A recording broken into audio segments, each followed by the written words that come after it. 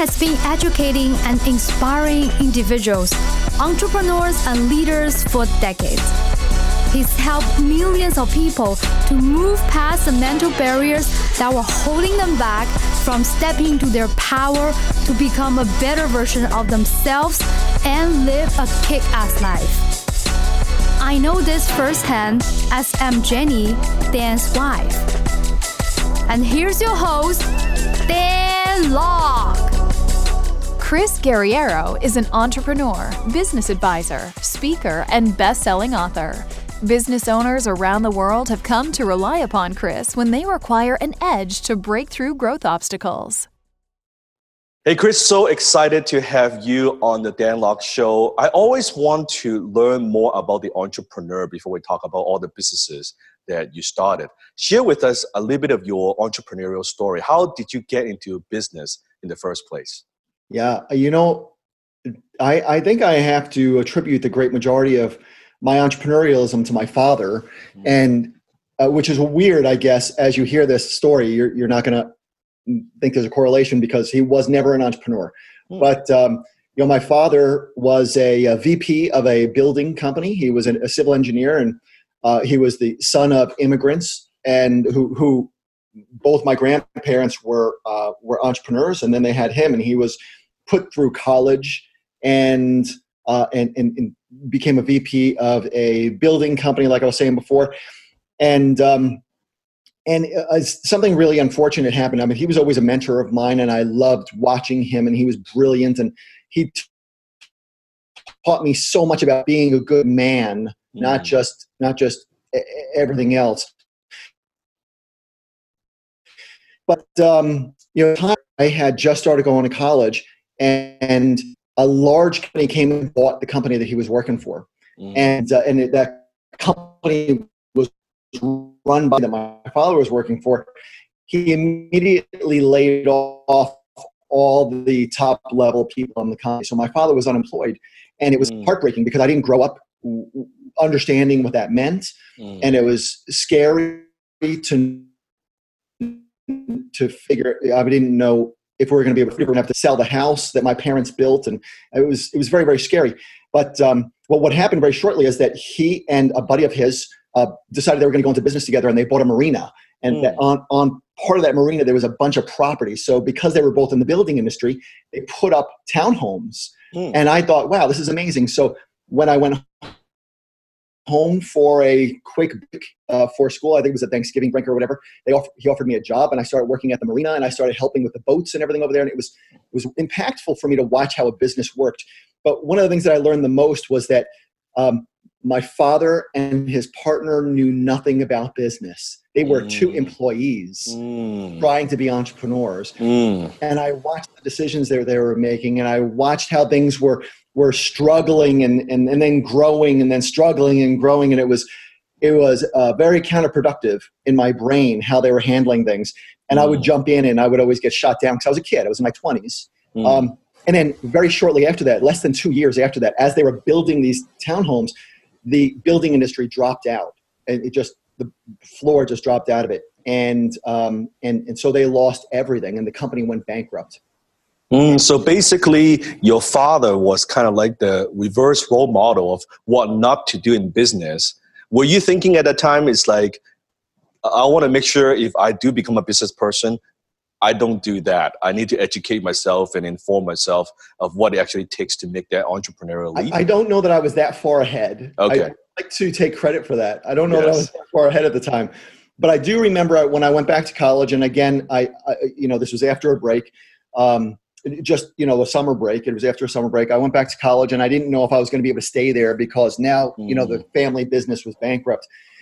But I went there, and I remember this intimately, like it was yesterday. I was sitting inside of a class, and as I was in that class, I was completely bored, and I decided I was going to sketch out a business card because I decided I'm going to start a business so that I could make some money. I didn't know what the heck I could do, but I wanted to be able to contribute to my family. Yes. So what I did know at the time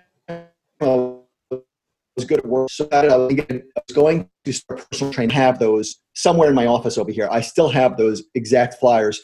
And and that business, and I started it as soon as I went back home for my next break. I started it, and that company grew into almost 150 personal trainers up and down New York, New Jersey, and Pennsylvania. Wow. And my goal when I sat there and I was writing this sketch out for what I wanted to, teach people was, I said, hey, my goal for everything is going to be to help the greatest number of people possible, no matter what. And that has followed me to every single company that I've built ever since then. But I built that as a personal trainer. I was only able to help a few people. And then as a personal training company, as it grew and grew and grew, I was able to help hundreds of people. And I learned a very important lesson, which I'm sure and pretty much this is like 101. And that's when you are building a company with independent contractors, it's very easy for you to lose your IP, your intellectual property, your clients, and everything else, because they start pulling them away from you. So I happened to be training one of my clients one night, and he said, hey, listen, I have this building, and I'm partners in this building, and it has 4 big internal ice skating rinks and an arcade, and there's an area for a gym. Did you ever think about opening up your own gym? And I said, I would kill for that opportunity. Yes. I mean, oh my God. So we ended up becoming partners in this, my very first health club. And it worked out very well for me. Over the next almost 15 years, I built that into a chain of health clubs. The first 10 years, I was pretty much dead broke and consistently living on credit cards during that time, because I didn't know anything about growing a business. I didn't know people. I didn't know processes. I didn't know systems. I didn't know culture. I didn't know how to build teams. I didn't know how to fund things. I didn't know any of this stuff that we really need to know. So I would grow, revenue would grow, and then my expenses would grow. And then I'd hire, revenue would grow again. I'd hire smart people to help me, like consultants and experts in the field, but they would cost me money and my expenses would grow. And it would just like this for first decade. So I literally lived on credit cards, and I remember looking at one of my tax statements at the end of the year, and my father helped me do, and I had $4,000 come in after that whole year, and which was shocking to me to know that. I mean, you can't even live on that, but you can, I guess, if you're living with your folks and you're not spending money on anything except for gas. But what was great is that I was able to go from helping a few people as a personal trainer to helping hundreds of people in the training company, to helping tens of thousands of people in the health club industry. And I became very good towards the end of growing companies. And that was just a big learning experience for me. And in 2004, when I sold that chain, even though I literally, scraped, funds together during the majority of that time, after all was said and done, I learned how to focus on the few things that actually grow companies. And those last few years were our best few years combined, all the years combined, our best few years towards the end. And that company sold for more money than I had ever seen a chain of health clubs sell for at the time.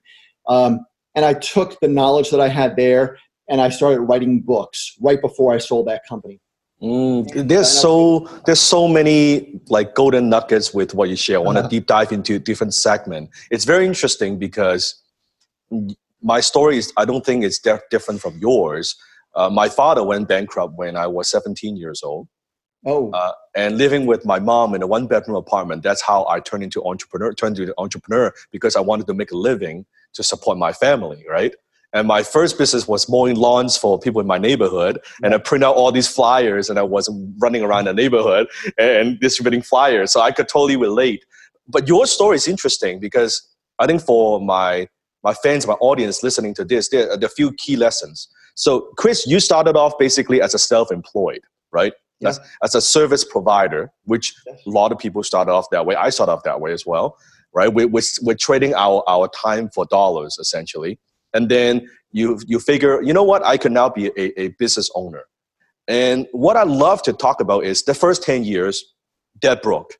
Because I think a lot of people, they have this fantasy about entrepreneurs, maybe because of social media. They see someone, right? Like so-and-so entrepreneur, and they're driving a fancy car, they live in a nice house, they take those vacations. Now, you and I both know, like we were just before the interview, we're talking about being in EO, being in YPO, seeing a lot of entrepreneurs. What's the reality? Like, what's the truth? Not what they see on social media, but what's the truth? The truth is a lot of hard work, a lot of persistence, right? Persistence and consistency, probably the two biggest words that somebody has to staple into their brain. Studying, but studying what the few actions are that actually drive your growth, and then learning the things that you are super good at, your core competencies, and learning how to stay inside that box. My biggest challenge, I believe, in a lot of my businesses in the beginning was not coming out of that box and telling everybody else exactly how to do their job, right? Even within independent contractors and vendors and everybody else, me saying, no, this is how you buy paid media, and this is how you do that when I'm talking to experts. So staying inside that box, I think, the truth hurts because it keeps people confined. But sometimes what you don't do is far more important than what you do sometimes. I love that. So what you're saying is focusing on that critical fields, right? That feel like success. I call that success factors, right? They're the 2 or 3 things in your business that actually moves the needles. So talk to us a little bit about during that journey. So let's say, before I go into the good years, I want to talk about what doesn't work. For the first 10 years, what didn't work? What are some of the lessons you've learned, some of the mistakes that you made that you could share with my audience? Like, don't do these things. Like, no matter what, don't do these things. Don't do it yourself.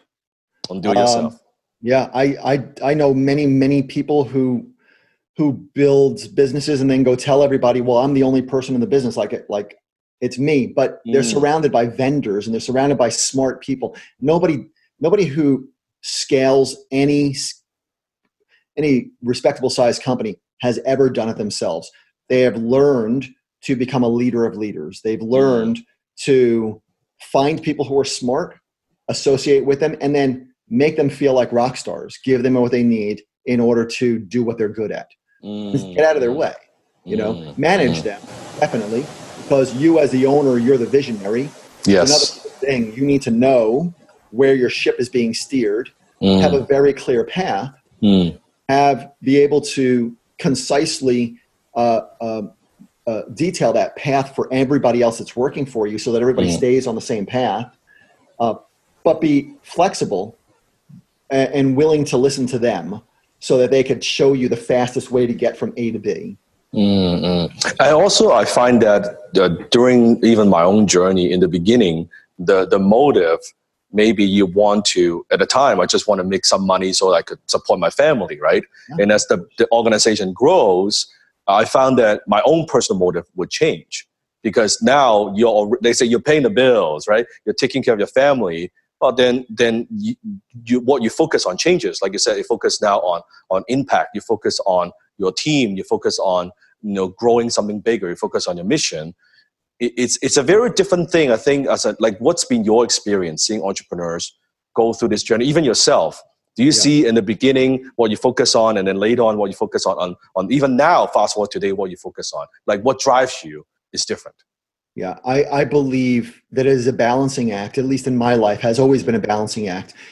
In the beginning, I think I made a big mistake because I was more focused on impact than I should have been because I needed to focus on revenue in order to have the greatest impact. Yes. Now that we have so much revenue from each one of the entities that we've built coming in, we could focus far more on impact because the revenue part is at least partially taken care of. Right? Yes. There's always got to be the engine driving it.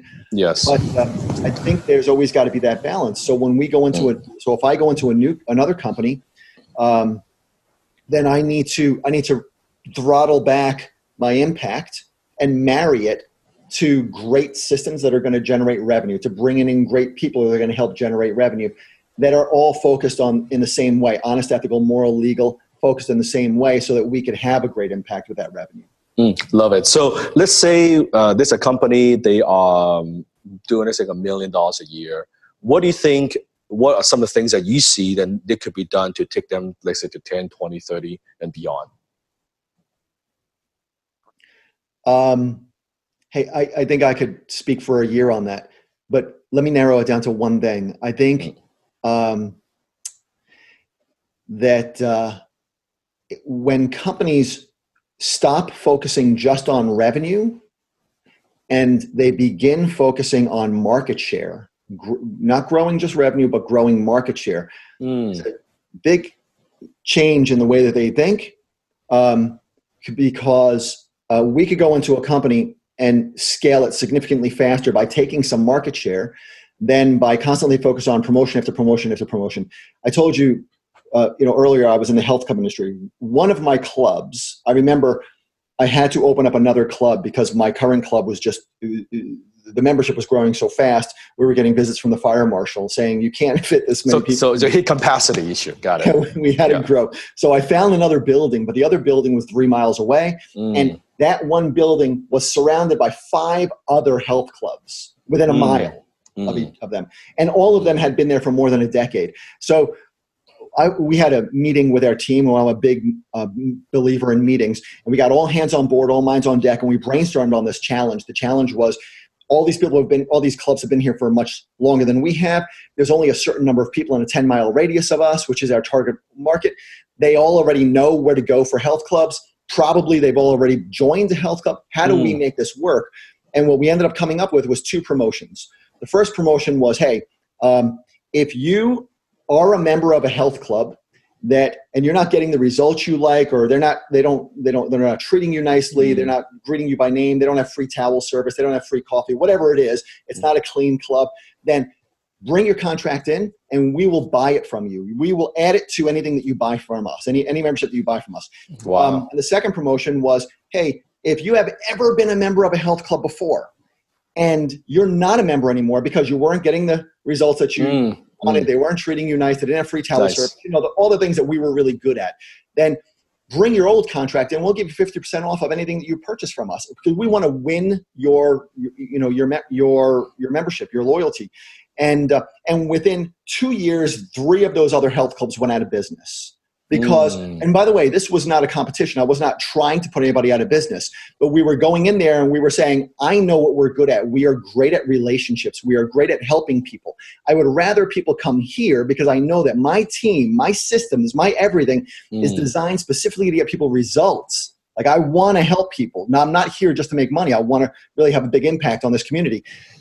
So we did that by gaining market share. That's an aha moment there, I think, for my audience, for myself as well.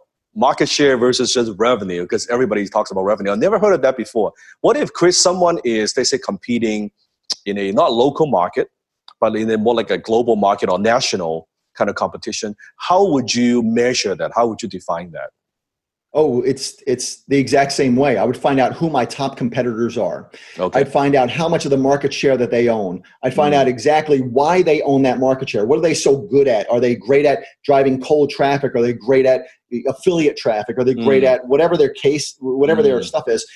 And then my team, I'd get my entire team in a room. Like, that's important to me. I need bodies in a room. And then we would stay there as long as we needed to, whiteboarding everything. I'm a big believer that the bigger the whiteboard, the bigger the thinking, the bigger the thinking, the bigger the results. So we have war. I love it. I love it. And we do whiteboard thinking. So we get everybody in the room and we would say, here's our target. When we have a unified target as a team, I know that I've put enough smart people in that room. We will come up with a way to define the amount of market share they have, figure out how much of that market share we need to own in order to grow. And then we would just infiltrate that. So let's see if I understand you correctly. So the reason we focus on market share, not just revenue, I'm just trying to understand this, that when you focus on revenue, we may do things and implement strategies that are more short-term, like a quick fix, right? We do a promotion or we do something that we get a bunch of customers, the revenue goes up. But when you think about market share, it's less tactical, but more strategic. That, okay, what are we trying to do long-term wise? So from a revenue point of view, you might feel like, well, we're doing these promotions, we buy back the contracts. That's not very smart. We're losing money, man. Or the second way where, hey, you've been to a health club, you were disappointed, come join us, we're going to give 50%. That's also from a profit perspective, maybe like that doesn't make sense.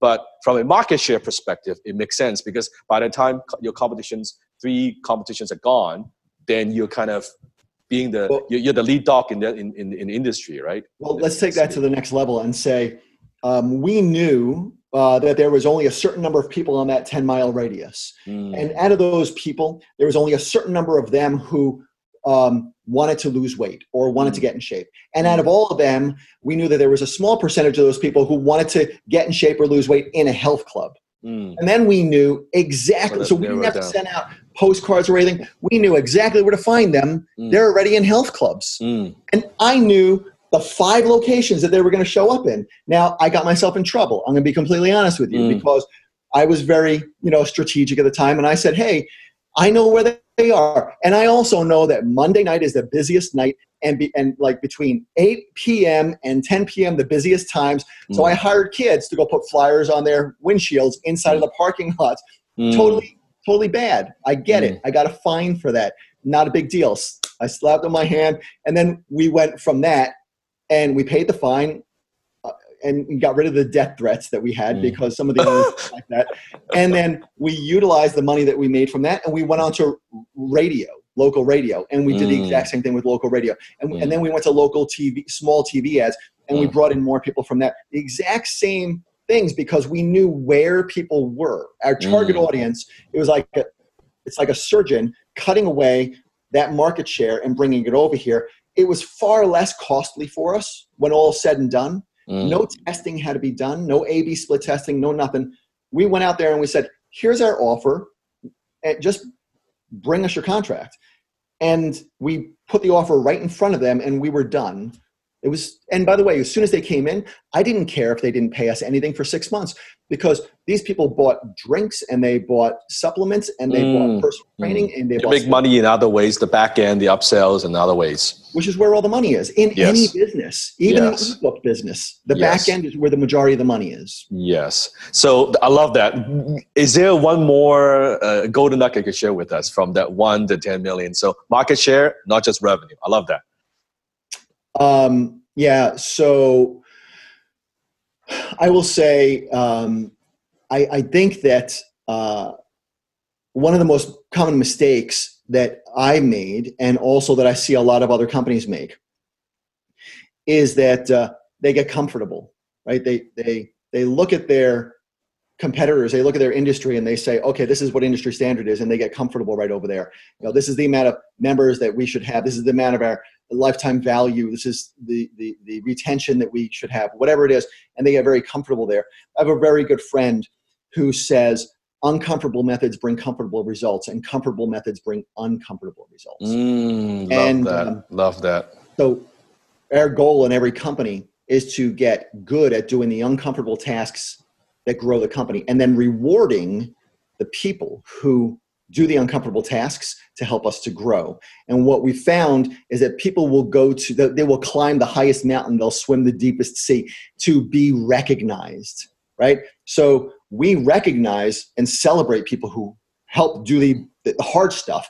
And when we find somebody is not helping us, whether it's a vendor, an independent contractor, an employee, whatever, if they're not meeting or exceeding their goals, we celebrate them a little bit less. We don't say anything bad, celebrate them just a little bit less. And that just propels them so much faster forward.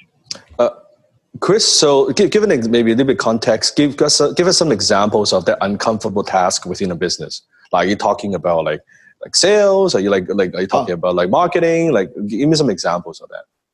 Being held accountable for pretty much anything. But listen, you said sales, the number one. I definitely believe that it takes a very special person to be like the things that you teach about sales. I think cut through all the BS and help people who actually feel like they could be salesperson to be amazing salespeople. Thank you.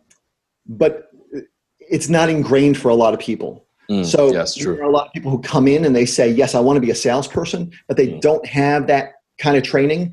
And they don't have the persistence or the consistency to feel it out and to actually push through and to do the learning that's necessary in order to know what to say and how to communicate well with people. And those are hard tasks for them. When somebody is not prepared, any task is a super hard task.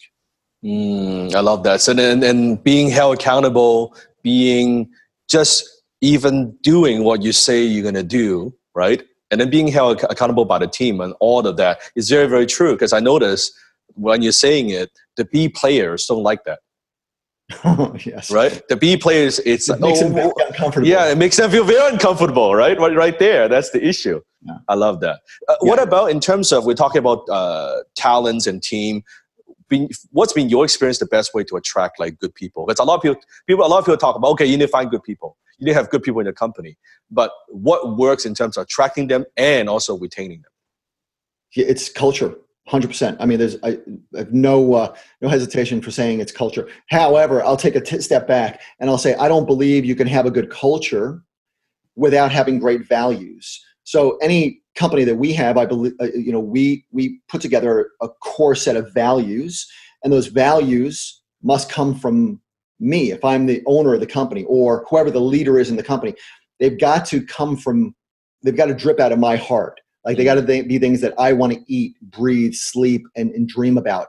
And then from there, I can be passionate about it because my passion will be infectious and people will buy into that. And then we will retain people who are completely bought into these values, and we will lose people who are not. And that's totally okay, because the values that we have in every company that we build are very strategically designed so that anybody who sees them, whether they are a prospect, a customer, an employee, a vendor, a partner, an investor, anybody who sees any one of our values will see value in it for them. So I think that's super important. And for each company, are the values different or they have some similarity?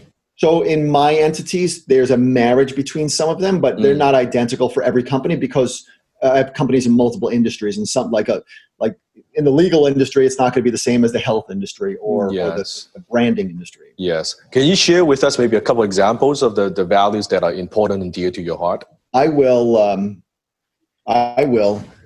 Here you go. I will. Nice. Be handed. Nice.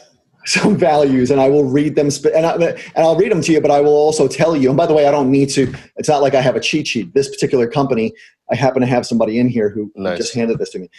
We give before we take, no matter what. Number one value, and this was something that follows us through every one of our companies. We give before we take. Anybody who comes to a website, let's just say, we're not going to ask them for a sale immediately. We're going to give them something. And if they love what they get, then we will win them over, right? Customers, we always overgive. Like they buy something from us, but they always get an unexpected gift. So an employee, we're going to give a lot of education to before we ask them to be held accountable to certain numbers or certain metrics. Right? There's always a give before we take.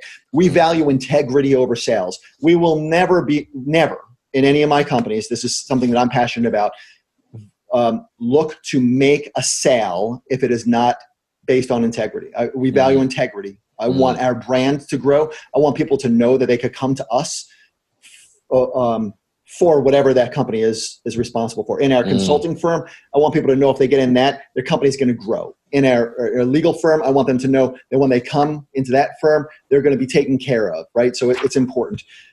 We create long-term relationships. The third one is we create long-term relationships with our customers, our vendors, and ourselves. Like I want people to plant roots with us, and I will go to the ends of the earth to make sure that a good person on our team feels like they are part of that team and that they are valued.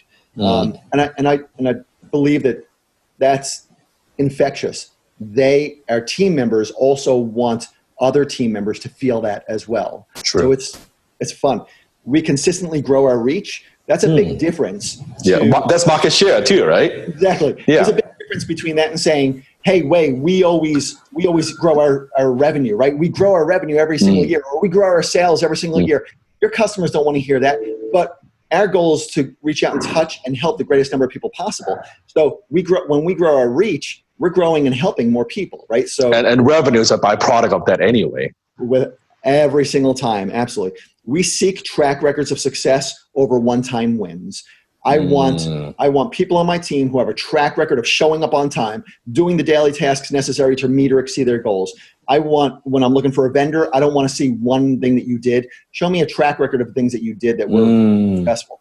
I love that. That one gives me goosebumps. I love that. And then two more at this company. We work as a team. Everything that we do, like we support each other. No matter when somebody's sick, I want them to go home and take care of themselves. If their dog is sick or their husband is sick or their wife is sick, I want you to go home and take care of them. We are a team. You are a better member of my team when everything in your life is feeling good. It's making you happy. True. And we judge ourselves by our daily actions. So I think that's very important also. And it's very interesting because as I'm listening to that, the 7 core values, right? Well, in this one, 2, 3, 4, 5, 6, 7, great counting. Yes, I wasn't. Yeah. So 7 core values, but I could see how just a health club experience, that just from that experience that you took some of the lessons and apply it to this for all these entities, even though they're 2 different businesses. But I could see how that impacted you for these core values. I believe that every business that I've ever been in is a people business. It's not a health club. It's, these are people that are helping me to meet a goal, my team members. So they may be helping me in the health club industry. They were helping me to help people to be healthier. But in every single one of my companies, they're helping us to reach a goal, which is to spread our brands, to increase our reach, our revenue, and our relationships. Those are the 3 things that we try to expand in every company that we have. I love it. And I'm also curious, Chris, your perspective, because I think there are different types of entrepreneurs, right? There are certain entrepreneurs where they are more focused on building one thing, that they are the CEO of running this big company and they grow this massive company. And then there are entrepreneurs, they're more like us, that we have different businesses, that we can't just do one thing, more than a serial entrepreneur. What do you think is the difference? And not that one is better than the other, because both are fine, but what's your take on it? I think that there's a belief that you put all your eggs in one basket and you watch that basket and you grow the heck out of that thing. And one industry, one business for 30 years, right? Yeah. And I have a core group of 7 friends in my life. I mean, I like to believe I have a lot of friends, but there's 7 people that are brothers to me. Which is already a lot for most people. Yeah. I believe so. Yes, and it's important to me. Every single one of them has chosen one industry and the amount of money we've made and all the other kind of good things, and I'm happy again. But the other side of the coin is I don't believe that probably not you either, I'm just going to guess. I don't believe that although we have a portfolio of entities, I don't believe that we are not putting our eggs in one basket. I think that, like I was saying before, we know what our core focus is, what we are really good at. We stay inside of that box. And then every industry we go into, we surround ourselves with people who we could add our value to and explode a company. Yes. So I'd rather be able to do that in multiple industries because that's what juices and jazzes me. I am good at growing companies. I know what I'm not good at, but I'm good at growing companies. It's very true. So when I even when I talk to YPOers and other on CEOs, and sometimes they ask me the question, so Dan, you have like all these entities in different firms and companies, but I tell them, I don't build companies, I build ecosystem. When I show them every single entity that I have, they're actually all related within the ecosystem. Then they're like, oh, like that, because they could see like, oh, let's say I have closers.com, which is on the sales part, but I also have copywriters.com. That's the writing part. It feels like they're 2 different things, but actually they're synergistic. They're synergistic, right? Because more copy, better copy, more leads, more opportunities. Or people who have, like, they need both each other. It's more like a vertical integration, right? And then plus it ties into my education company. That's a training comes into play. So it's not like they are separate. It's actually very much closely related. Yeah, right? It's very easy. Well, so I'm sorry. It's very easy for me to see, right? Because we're building the same kinds of things. But from an outsider standpoint, I got called a jack of all trades one time, and I thought about it, and I thought, gosh, that sucks. I don't want to be a jack of all trades because I'm in multiple industries. Yeah. But hey, they just didn't understand, I think. I don't think they quite understand. And most entrepreneurs, I think to me, that's actually a real entrepreneurs versus just a president of a company. That's more like a manager, more executive. But a true entrepreneur, I think we like to start things and create things and solve big problems and put a team together and make things happen. And that's like kind of like, I think it's in our DNA, right? For both of us. I do want to ask you a different question. Yeah. And that's more not a business question, but more a personal life question. Yeah. Now, how important do you think in terms of like for entrepreneurs, the family that supports you, the sacrifice you have to make, not just the tactics, the strategies, all that is good, but personally, what's one big lesson that you have learned as an entrepreneur, what it takes, who do you need to be in order to be a successful entrepreneur? I think we're talking about as it relates to family, correct? Yes. I think you need to be a leader, not just in your organization, but in life in general, knowing that the biggest component of being a leader is to lead by example, to be the man or the woman or the person that other people want to follow, other people want to emulate. And I tell everybody when we talk about family, I was born to be a dad. Like I love every aspect of it, from the day my children were born to now and every moment in between. And I try to be a quality person so that I'm always there for my kids, yet also leading by example and showing them daddy works. Like daddy is the work ethics. Yeah, I'm at the office. So during this time and this time, if you need me, you text me, I will stop. But don't text me just to text me during these times, right? Because daddy's working, right? I'm in meetings or whatever the case is. But I'll break a board meeting if I need to. And we have a no phone policy in our boardrooms, but meaning that everybody's has to be muted.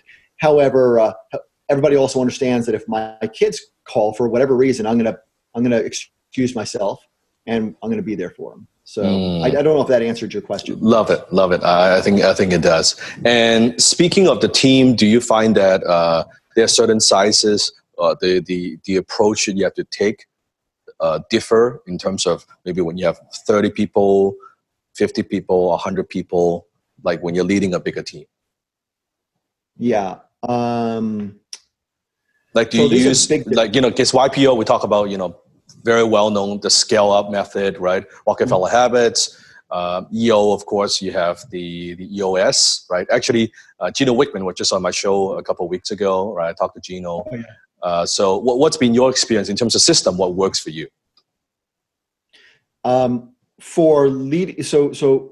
my leadership teams are usually kept quite small. So we'll have 4 to 8 people inside of our leadership team, and then they will have teams underneath them. Okay. So like I could talk about how I structure my day later on. Yeah, that would be good. That would be great. Awesome. Yeah, I would love to see. Right now? Okay. So, and by the way, it's a direct correlation to what we're talking about. So I think that'll help to explain this. My week is kind of like this: Monday, Tuesday, Thursday, Friday.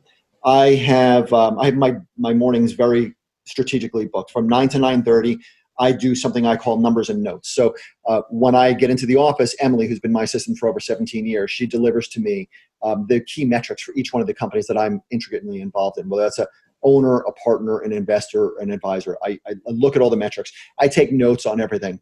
And that takes me about a half hour. And then from 9:30 to 12:30, I'm in meetings with each one of my leadership teams. And those leadership teams, like for this morning, if I look at my schedule, there's 5, I was in 5 meetings, and I'm looking at another screen, I'm sorry. And there's 5 meetings over there. And they lasted anywhere from 10 minutes to 30 minutes. The amount of time really depends on how big the company is, or if we're going through a growth spurt, or if we had a new competitor come in or something like that.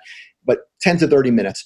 And then from 12:30 to 3 o'clock, after I'm done with those meetings, I'm an employee of each one of my companies, so I push things forward. I do what I'm good at, and I push things forward during that time. And then 3 o'clock on, I'm done and I'm with my kids. The only day that's different is Wednesdays. And that's the day that I work with the companies that I advise. And I'm starting from 6 a.m. I go to 9 o'clock back to back, and I one-on-one work with 28 brands. And that day juices and jazzes me so much that at the end of the day, I literally have to do something to calm down and relax to stop my brain so I could actually sleep that night. That's fantastic. Okay, I love this. This is also very, very practical or useful for myself as well. So let me just circle back. Oh, yeah. So now clock to 9:30. The numbers in notes. So what are some of the key numbers to look at? First of all, that one pager. Yeah, so it depends on the company, right? So that is a great question. I get that question often, and I hesitate to say, hey, here's the exact numbers that I look at for each one of the companies, because I think it screws up some audiences because they start to look at my numbers and they forget. Maybe Chris, give us let's say a startup versus established. Yeah. Well, I'll give you some specific examples, but I just wanted to preface it by saying, thank you. Please personalize this shit. Yes. So almost every company, we look at revenue and net, right? And revenue and net is broken down not just in, hey, what's revenue, but what's today's revenue? But I want to know revenue to date. I want to know last year this time as well, right? So we could scale. I also want to know what our projections were to date to see if we're on mark or not on mark. But in a supplement industry, we may look at number of bottles sold. In an internet industry, we're going to look at list size. We're going to look at list revenue. We're going to look at in any company, we'll look at lifetime value of a customer. We will look at the retention of our customers, right? Because in almost every single one of our companies, we have some kind of residual built in, no matter what, if it's an online or offline company, even if it's repeat customers, how often are they coming? So those are some examples. What software do you use to pull all that data together? Or do you have someone who does that for you? Now you're going to laugh. The software is called Emily. And let me install Emily in the company. It's awesome. Yes. Yeah. So I'm a paper and pen person, right? Got it. Yes. I do a lot of things online, but my teams do a lot more online than I do with dashboards and things like that. I like to have my numbers delivered to me every single day on paper. I want to be able to see them. I want to be able to scribble notes down so that when I have my meetings, I am right on target and I know exactly what I was thinking when I was looking at those numbers. So Emily delivers, it compiles all of that stuff. Got it. Calls the right people. And here's what I found. All the softwares that we've ever tried for this, and I believe one of the biggest wastes of money, and I apologize to anybody who's listening to this who builds dashboards for a living. In my experience, building custom dashboards has been the biggest waste of money in any one of our companies because there's so many small things that go wrong. They're very, very costly, and they very rarely give us exactly what we're looking for with no bumps and bruises. But Emily calling each person on the leadership team, getting all their numbers, compiling it exactly the way I want it, and then delivering it to me, there's never any problem. I love it. And then from the 9:30 to noon, basically, then you have, I guess, like you said, could be 10 to 30 minutes just with leadership for different companies. That's kind of level 10, big picture problems, right? Yeah, so we ask 3 questions. I go up in every single meeting. There's 3 questions, and I don't have to always ask them because everybody knows, unless they're new to the team, what they are. But number 1, I always want to know what have you accomplished so far. So today is Thursday. If today's question was, what have you accomplished so far this week? And then the second question is, what are you focused on today? And we have an annual meeting every single year, which breaks down our big target. So if we have a target of, let's just say $100 million in this one company, we will break down every single product or service that is associated with that. Then we'll break down every single action that needs to take place. And by the way, that meeting has every single person in our team in there. And if they're vendors from a different country and they can't fly in for that meeting, we have a wall behind me that's full of monitors so that everybody can be there. They're either Skyping in or Zooming in, or they're at our boardroom table. So every single task that has to be completed for us to meet or exceed our targets is on that whiteboard. And then everybody takes ownership of those tasks. We have a whole specific process on how to do this, which I'm more than happy to share offline if you want. But that once that's done, then everybody owns those tasks. So every day when I'm having my meetings and I'm going over that second question is, what is your most important use of your time today? What they're doing is they're telling me their top 5 list, the top 5 most important things that they need to do today to keep their department moving in the right direction so the company can be moving in the right direction. So it's almost like a morning huddle with your leadership team for each company. Very, very much like that. Yeah, and the third question is always, hey, who has an obstacle, right? And we train people to look for obstacles, because what I found in growing companies is that the biggest challenge with scaling a company fast enough is that 1 or 2 people will have an obstacle that if the entire team just talked about it for 5 or 10 minutes, it would be solved. Blow it off their desk, and they would not be a cork in the bottle, right? They would not be the anchor holding us back. It would just be fluid with everybody else. I love it, and I also your schedule is also pretty fascinating. So then you focus on like I said, after afternoon till 3 o'clock, right? So yeah, from 12:30 to 3 o'clock. So in some way, it's like you're a high performance athlete. You're not thinking about, I'm going to work 9 a.m. to 9 p.m. I'm sure we've all been through that already, right? In the earlier time of our career, maybe the first 10 years, right, Chris? It's 9 to 10 or 9 to 12. Yeah, right. But now it's more, okay, we've got the team. Now it's what's the highest and best use of our time, and so that we could do the innovative and creative work, right? That only we could do it and nobody else is a visionary. So I love that. And then Wednesday, you talk about so you're advising from 6 a.m. in the morning, right? My first call's at 6 a.m. Yeah. And they're back to back. And those are companies that are, I'm very passionate about this. I basically do 4 things. I'm an owner of companies. I'm a partner, or I'm an investor through our venture capital firm, or I'm an advisor. And I get the opportunity to grow honest, ethical, moral, legal companies that are helping a lot of people in all 4 of those. And I feel very blessed for that. The advisory program is called Club 28. And it's 28 brands that I work with every single year. And I personally help them to grow. And we've got companies that are doing a few $1 million a year, but they are aggressive growing companies and they're doing wonderfully.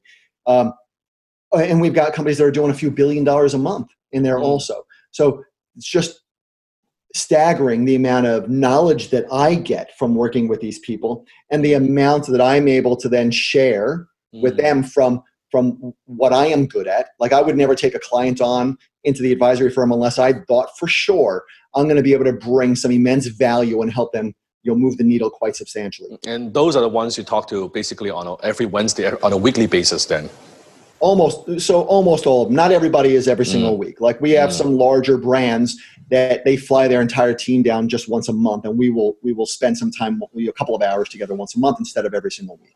I love the 4. Okay, so as an owner, of course, I think what you've just shared about the kind of the morning huddle, the morning, the numbers. So that's good. That's the owner role, owner head, right?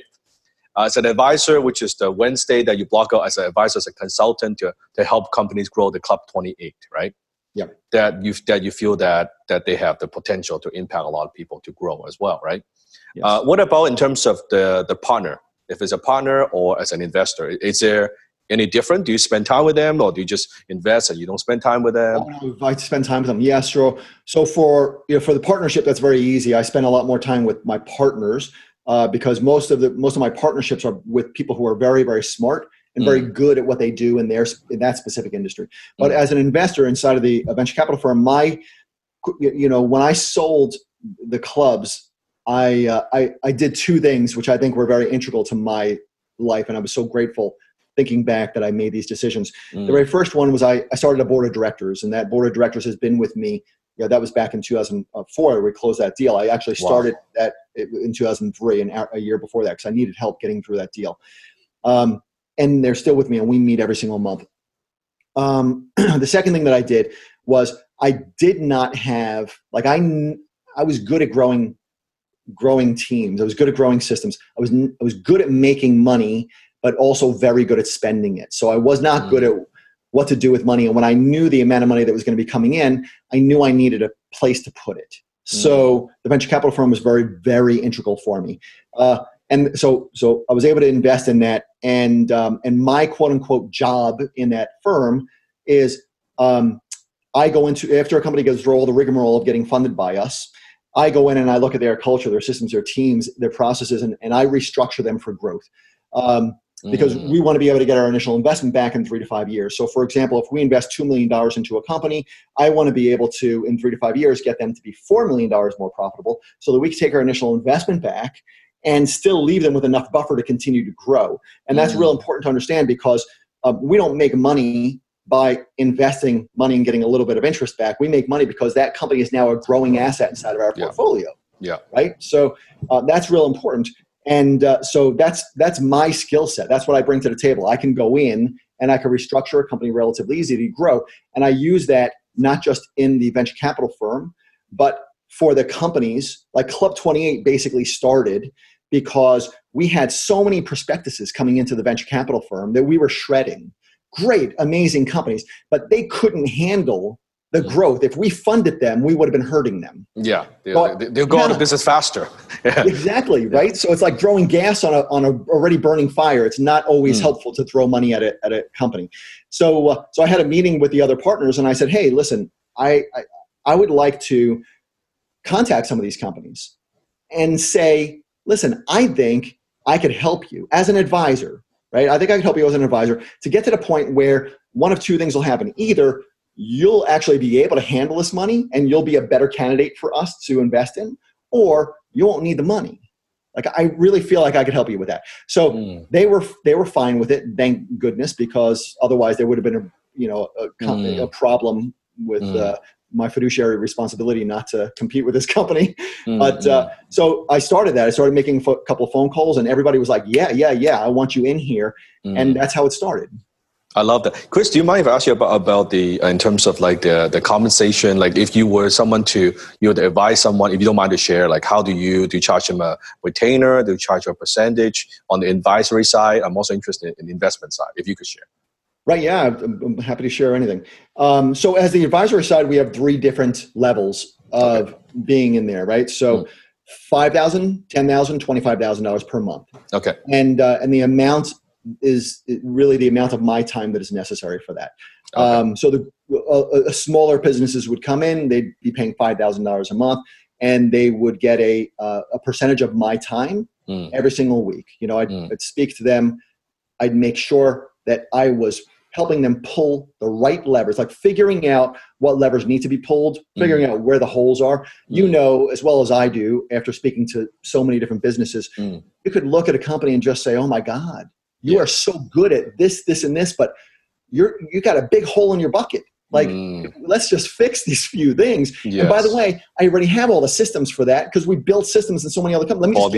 Just give it to you. Just plug it right in. And or I'll help you personalize it with our time together. Or maybe you need a person. And I got people that we pull in for the venture capital firm all the time. Like, I could introduce you. Just boom, right there. Yes. Yeah. And so it becomes relatively easy where people can get in and scale very, very quickly inside of there. Yes. So that's the compensation for that. And so 15? 5, 10, and 10 and 25. Got it. Okay. Yeah. And then on the investment side? So on the investment side, it depends on the amount of capital they need and the amount of brains we bring to the table, right? So the great majority of companies, we will require 51% ownership when we initially go in.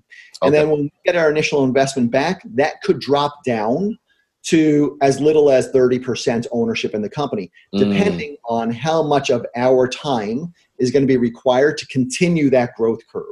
Can you maybe walk us through, not give any names, but like a deal that you've done, like walk us through what that is like? Company coming in, they're doing, I don't know, do a million a year, and you invest X amount of dollars, and then they grow, and then what happens then?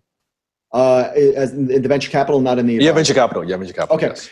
Yeah, absolutely. So who would I give as an example? Okay, yeah. So a company comes in, they need, let's just say they need, and this is going to be quote unquote fake, no names. Yes, no names. Let's just say they need $8 million. Yes. And however, what they've got is a tremendous amount of talent.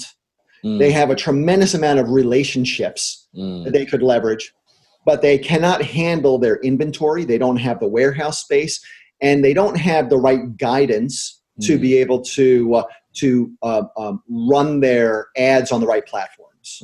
Right? This particular company was doing a lot of online advertising, when in reality, since they are a physical product, they really could, if they had the experience, go on television, but they didn't have the budget for it, or go on radio. One of the things that we do a lot of is if we know somebody is really primed and can blow up if they're on television, what we would do is we would help them to optimize their online advertisements. And then once we figure out the best subject lines the best headline, they're getting people over to their website, then we may use those headlines as subject lines and try to create compelling copy in emails and create some copy in there that's going to get people not just to open up, but to click and buy something. And then we'll take what we learned from there, and we'll try it in direct mail, postcards or something like that, or bring it directly to local radio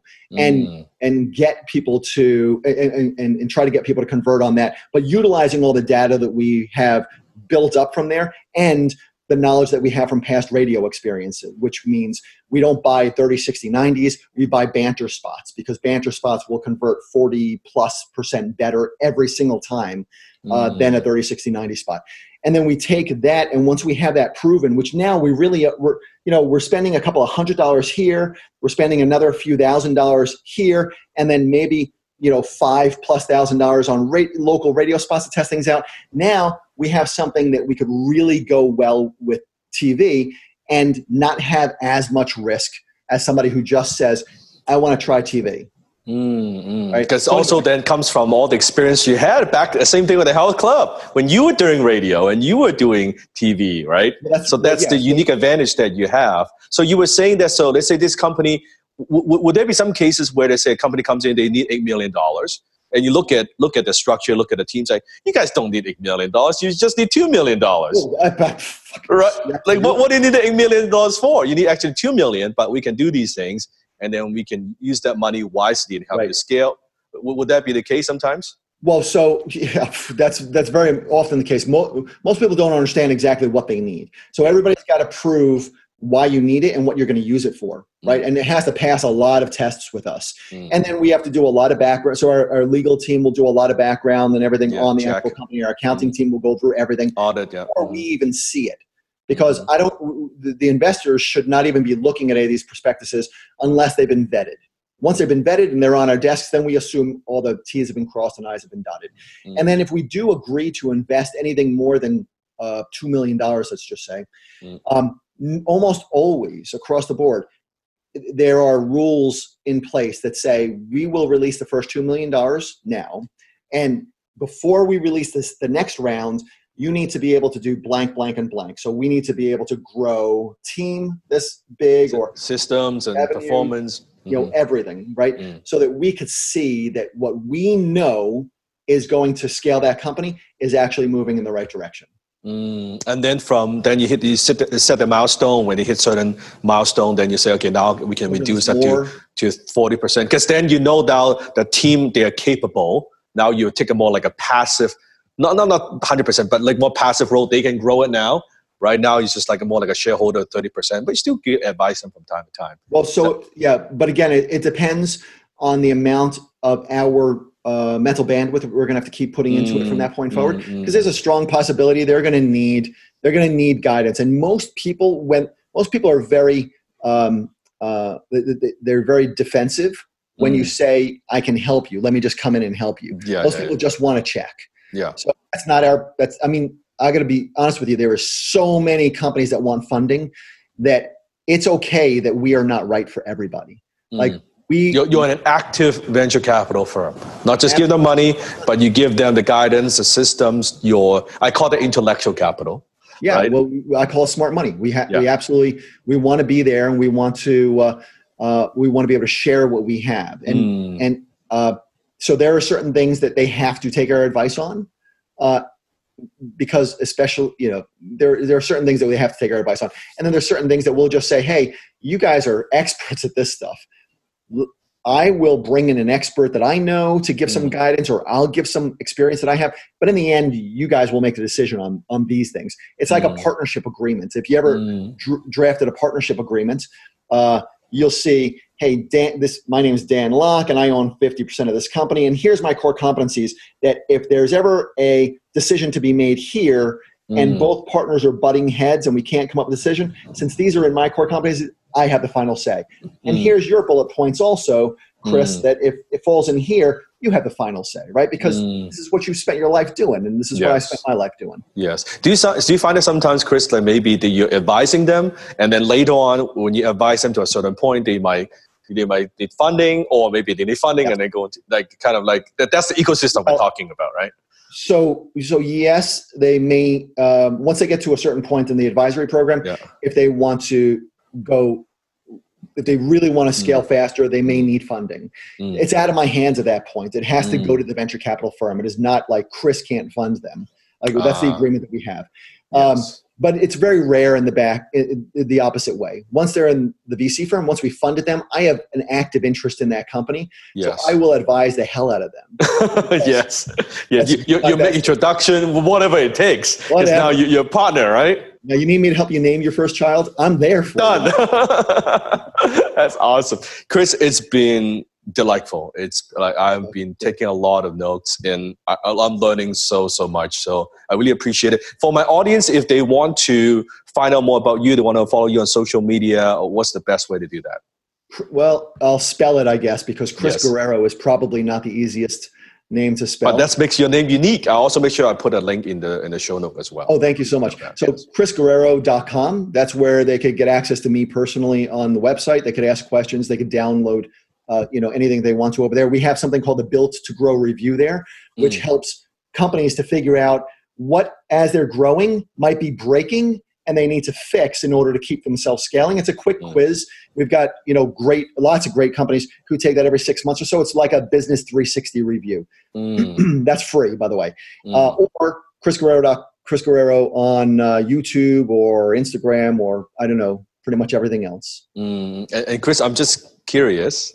Are you working on a book soon? I can sense a book coming. So I've written several books in the health field. I wrote one book in the business field. I would love to have a book. And by the way, I cannot wait to read one of your books. There's one that I know. I just can't wait for it to arrive. It's called The Art of War, right? The Art of War. I wrote it in my late 20s. Like, it was a long time ago. Yes. It was one of my favorite books a long time ago. Yes. Right. And when Emily brought it to my attention, she goes, "Hey, Chris, you're going to want this." I'm like, I definitely order that for me. I definitely want that. Yes. So yeah, there's very possibly, but not until this next year. I'm working on so many different things. I can understand. People don't understand. Every time I finish a book, I say to myself, I'm not going to write another book. Forget this. It is too hard. Because you do it, right? It's part of you. You are literally stopping so many other things to be able to put that down so the mass, so that people in mass form can get a little bit of great knowledge. So it's exhausting sometimes, but yes, especially like when we're building so many companies and doing so many things, a book requires very dedicated time. It takes months. Like we think it's going to take 3 months. No, it's going to take 6 months. It's going to take 8 months, right? It's like building a house, right? Oh my God. Yes, it's easy to build a company than write a book. Like to me, seriously, it's true. It's very, very true. Very true. But thank you, Chris. I really, really appreciate it. I appreciate your knowledge and you sharing your story with my audience. So thanks again. Thank you very much, Dan. And Chris, can you make sure that we send a copy of the Unlock It book to Chris as well? Chris, if you can have Emily give Chris the address, I would love to send you a copy of the book if you haven't already ordered it. Very grateful. Absolutely. Yeah, it's amazing. I learned so much. And Chris, make sure this gets to send to Susan, my COO. This is so good. We're going to take some notes on this. It's awesome. Dan, may I ask you a question? Anything. I'm new in the social media field, right? So just for the last, 6 or so months, we've been producing videos and things like that. is it beneficial for you at all if we share any of this on our social platforms? If that's a basic question. No, of course. How do you want us to post it? I mean, we'll do whatever. Yeah, once we have the final, because that's why I do both the video, because the video I can slice and dice it and put like short snippets on Instagram, and then also post it, of course, on the podcast and iTunes. Now, if you're curious how we do some of the social media stuff, I'm more than happy to share the process and all. That's all my all my friends, all my buddies. They all ask, how do you do the social media stuff? And it's if you love processes, it'll blow you away. I would love that and be very humbled by it because I find that I'm very good at certain things. When put me into a boardroom and oh my God, like I love it. I shine. I do well. With the social media stuff, we struggle. We're struggling to put a team together. We're struggling with every piece of it. It's hard. I'll also, Chris, can you make a note? Make sure to give Chris the access for the YouTube, the Tube Yonghorn, the module 3 to 5, I believe. Mm-hmm. That's within the HTI. Just make sure to send it to Emily. So Chris, what I'm going to give you is actually a program that I developed on how we grew our YouTube from 0 to 1 million subs, right? Within there, you have a lot of the techniques and how we look at data and all of that. So I'll just give that to you. So you have access to that. No problem, of course. Yeah, go through that. You'll love it because everything is broken down into very precise steps what you can do. Because I'll share something with you before we quickly go. It took me from 0 to 1,000 subscribers on YouTube 18 months. Oh my. Yeah, 18 months. From 1,000 to 10,000, it took me 8 months. Okay, 8 months. From 10,000 to 100,000, 1 year. Yeah. 100,000 to 1 million, 1 year. So in 2 years, we 100x our subs, right? It's not by accident. People think it's accident. It's not, When I break it down, you'll be like, holy. When I sat down with my friend Brian Scudamore from 100 Got Junk from EO, my team, go in, show him all the social media stuff, half day, Brian walks out and says, I need a break. I'm getting a headache here. Because team is working more on social media stuff. And the stuff that we do, it's pretty amazing stuff. I cannot wait. I can't wait to dig into it. Hey, if there's anything that I could do, I mean, we speak a lot of the same language. So 100%. You and I think so much alike. 100%. I love talking with you. If there's anything that I could ever do, or if you want to brainstorm on anything, I would love it. We'll do it. I'll take that one. Chris, can you make sure that Chris has my cell phone? That if you can just send me a quick text and we'll be connected. I will. That way you've got mine also. Perfect. That's the best way to get hold of people anyway. You know that. Yes, it is. Awesome. Okay. Thank you, Chris. Appreciate it. We'll connect on the cell phone. Thank you so much. Thank you. Guys. Thank you. Appreciate it. That's it for today's episode of The Dan Lok Show. Head over to thedanlokshow.com and be sure to subscribe to the show on iTunes. You are guaranteed to expand your thinking, your network, and your network. So be sure to subscribe to the show today. Dan also has a gift for you. Go to www.danlokshow.com because there are bonuses when you subscribe.